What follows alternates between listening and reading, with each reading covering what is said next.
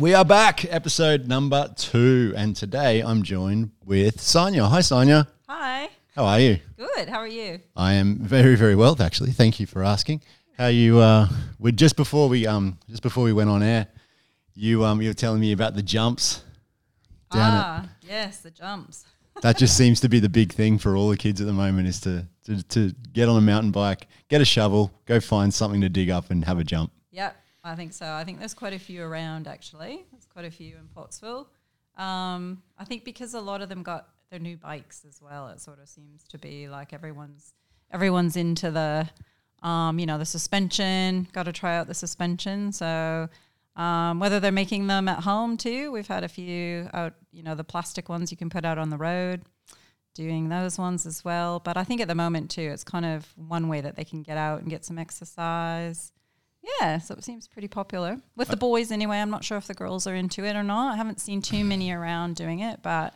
I have to agree. I've seen a lot of boys. I haven't, we're just, when 3 o'clock comes and you go outside and you go to the beach or whatnot, you see a lot of the young lads, year 3, 4, 5, 6, all at the jumps. And but I'm not seeing too many of the girls kicking around. I wonder what they're doing. I don't know what they're doing, but I think the other thing I like about it too is that they're meeting other kids. So it's not just the kids from their class or school. You see a lot of other kids out there that they're meeting and, coming home and saying, oh, so-and-so was at the jump. And then, if I ask, oh, they're from the other school. So I think that's kind of nice as well, getting to know other kids in the community. Absolutely. Yeah, because there's nothing worse than, if they just become these insular little kids. But also I think it would bring some parents together as well. If Timmy's down there with his dad at the jumps and, someone else is down there with their mum, brings the whole community together. Yeah. Go kids. Yeah, I think so. And I think there was a post recently where somebody put out to get like a course, like a mountain biking course somewhere in Pottsville, which I think is a great idea. So it's just like a course that you can ride around, but it has jumps and kind of like a skate park, I guess, but for bikes and skateboards and scooters. It's a really good idea. Yeah, I thought it was a good idea too. Hopefully council jump on it and who knows, we could have one. Yeah, exactly. Have you been surviving the lockdown? Yeah, I think so. It hasn't been too bad. Yeah, I think that probably the most challenging is balancing everything. I think for me, the homeschooling, having a child at home doing that, as well as trying to do some work as well, having my husband at home trying to work at the same time. So just trying to juggle all of that and having, 2 kids in Queensland and one that needs to get to Queensland. It's been a bit, that part's been interesting, but we're all managing. The family dynamic of not being able to be connected. Yeah, exactly. So and I think it's the unknown, so you can't really plan anything, when you're going to see them next. I think that's a little bit sort of scary, I think, as well, because I like to be able to, forward think all that stuff and have a plan and know what's going on. So that's been a bit tricky. But look, I think we're pretty lucky where we are, where we live, and it's a great community. So I think, it's not too bad. Do you have any mantras or any daily rituals that help you get through it? No, not really. I think we just try and stick to, making sure we get out. I think that's important, get that exercise in. And not really. Just trying to, I guess maybe one thing is to not get too caught up in everything, I think, as well. Like, you obviously need to know what's going on, but it can be quite, I think, overwhelming to hear numbers every day. And, I think that doesn't necessarily help as well, because that's something that's not really in our control. So it's sort of, you just kind of have to let it go and just move on and, kind of get on with your day. So. I agree. It's very noisy having all of those statistics in your face every day. Yeah. I think that before all of this, I was one of those people that woke up in the morning, and because I don't have an alarm clock, so my phone is my alarm clock. So you wake up in the morning, you look at the phone, and then you probably just have a look at the headlines straight away. I cannot do that now. I have to just say no. Just say no. Yeah, I think so too. I think it's, And it's the same thing. Like I think there's you're not hearing anything new other than the number of cases. And I feel like it's just, we've had how many, it's almost, we're almost up to 2 years. And it just feels like, like you're kind of going backwards in a sense, I feel, even from where we were the first time around when we had the lockdown. So it doesn't make you feel too good. No. It's not happy, positive news. No, it's not. I think you have to look local for your happy, positive news. Yeah. Actually, speaking of happy, positive news locally, I went past the back of the tennis club the other day, and they seem to be refurbishing one of the courts or something there. Yeah, they are. So we're getting a hard court.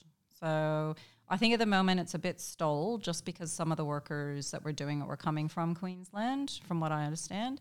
But the actual concrete's there, and they've done the first part of the surface, so they just need to finish it off. But there's new lights, so new LED lights, which are fantastic. They work amazing if you're going to play at nighttime. And so it's great. Gives us that extra court. I think the club, or the membership there seems to be a lot more people playing, a lot more kids that are doing lessons, and I think it's grown. I'm probably not the expert on it, but that would be Bruce, who's the president. But it's going to be great when that's in the hard court. And for people that have a tennis racket sitting in the shed and have seen the court, but I don't want to join up to a tennis club, can people go there and just have a casual game of tennis with a friend? Yeah, you can. You just book it online. So you just go into Pottsville Beach Tennis Club, and there'll be links through there and how you can book a court. I think it's a little bit less expensive if you are a member, so you would sign in. But you can still book it and go whenever you want to. Basically, that's great. Yeah, it's really good. How's the club feel there? We had Tristan on the podcast the other day. He was talking about the Black Rocks Board Riders Club and how that sort of brings the community and whatnot together. Does the tennis club do? Well, what does the tennis club do? I think, I think probably over the last year and a bit, it's been more around the coaching, so getting more kids involved. And I think that, well, from my experience anyway, the coaching's great. Like I think the local coach there has been fantastic.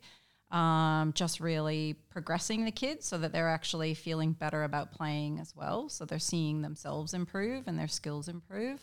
In terms of what they do, I think that's all starting now. So they've had a bit of a change, and there was actually a big meeting recently about what they want to do moving forward and making it more inclusive in terms of parents coming in and having more days where it might be parent and child playing, little tournaments, things like that. So I know that that's what they're looking to do, but I guess that's a bit on hold at the moment because we can play, but you can only play with someone in your family at the moment, or I think you can play maybe with one other person that you do exercise with because of the regulations or whatever. But at least we can use it. So that's the main thing. I think it gives you that other, opportunity to exercise. So, yeah. It always, there seems, for everything that we're doing, just in the last week, I think in the next sort of fortnight, there seems to be a matrix of yes, no. Yes. Do you remember when you were a kid, did you ever read those Choose Your Own Adventure books? No. Oh, no. What were they called? Well, they were called Choose Your Own Adventure. Oh, okay. So essentially a narrative would start. They were children's books. A narrative would start and the main character might say, would you like to go to the park, or would you like to the story would get to a point where the character could have a choice to make. Now, if and then it would actually say at the bottom of the page, if you think you should go to the beach, turn to page 92. If you think that you should stay home, go to page 36. And there always seemed to be this, it would just go off in all of these different tangents. Yeah. And all of the rules that you're talking about, like, I'm allowed to play tennis, but so long as I'm not with the member of someone who's not my family. And we're all just trying to make it up as we go along at the moment. But hey, it's what we have to do. It's all to keep us safe and to keep us just as safe as we can be. Yeah, exactly. And I think it does change, it seems to be changing quite quickly as well. So trying to keep up with that can be a challenge in itself, I think. Like just knowing what are the rules and what can I do. So, but that is one thing I know you can do is play tennis. Yay. Yeah. Take tennis, surf, and go on your mountain bike. Yeah, absolutely. So there's definitely options, and you know, and I guess in terms of living here, that's what's so great about living here, because there'll be a lot of people in completely different situations that don't have any of those. Yeah. And you've got, you can speak from first-hand experience because you have family back in Canada. I do, What's it like to feel that disconnect and to not be able to give them a cuddle? Yeah, that's very, very hard. I think that, you know, we'd had plans last year to meet up with some of them overseas on a kind of a nice planned holiday, just parents, and that didn't work out, obviously. So I think now not knowing when that's going to be is the hardest thing. Yeah, like when I can get back or have someone come here as well.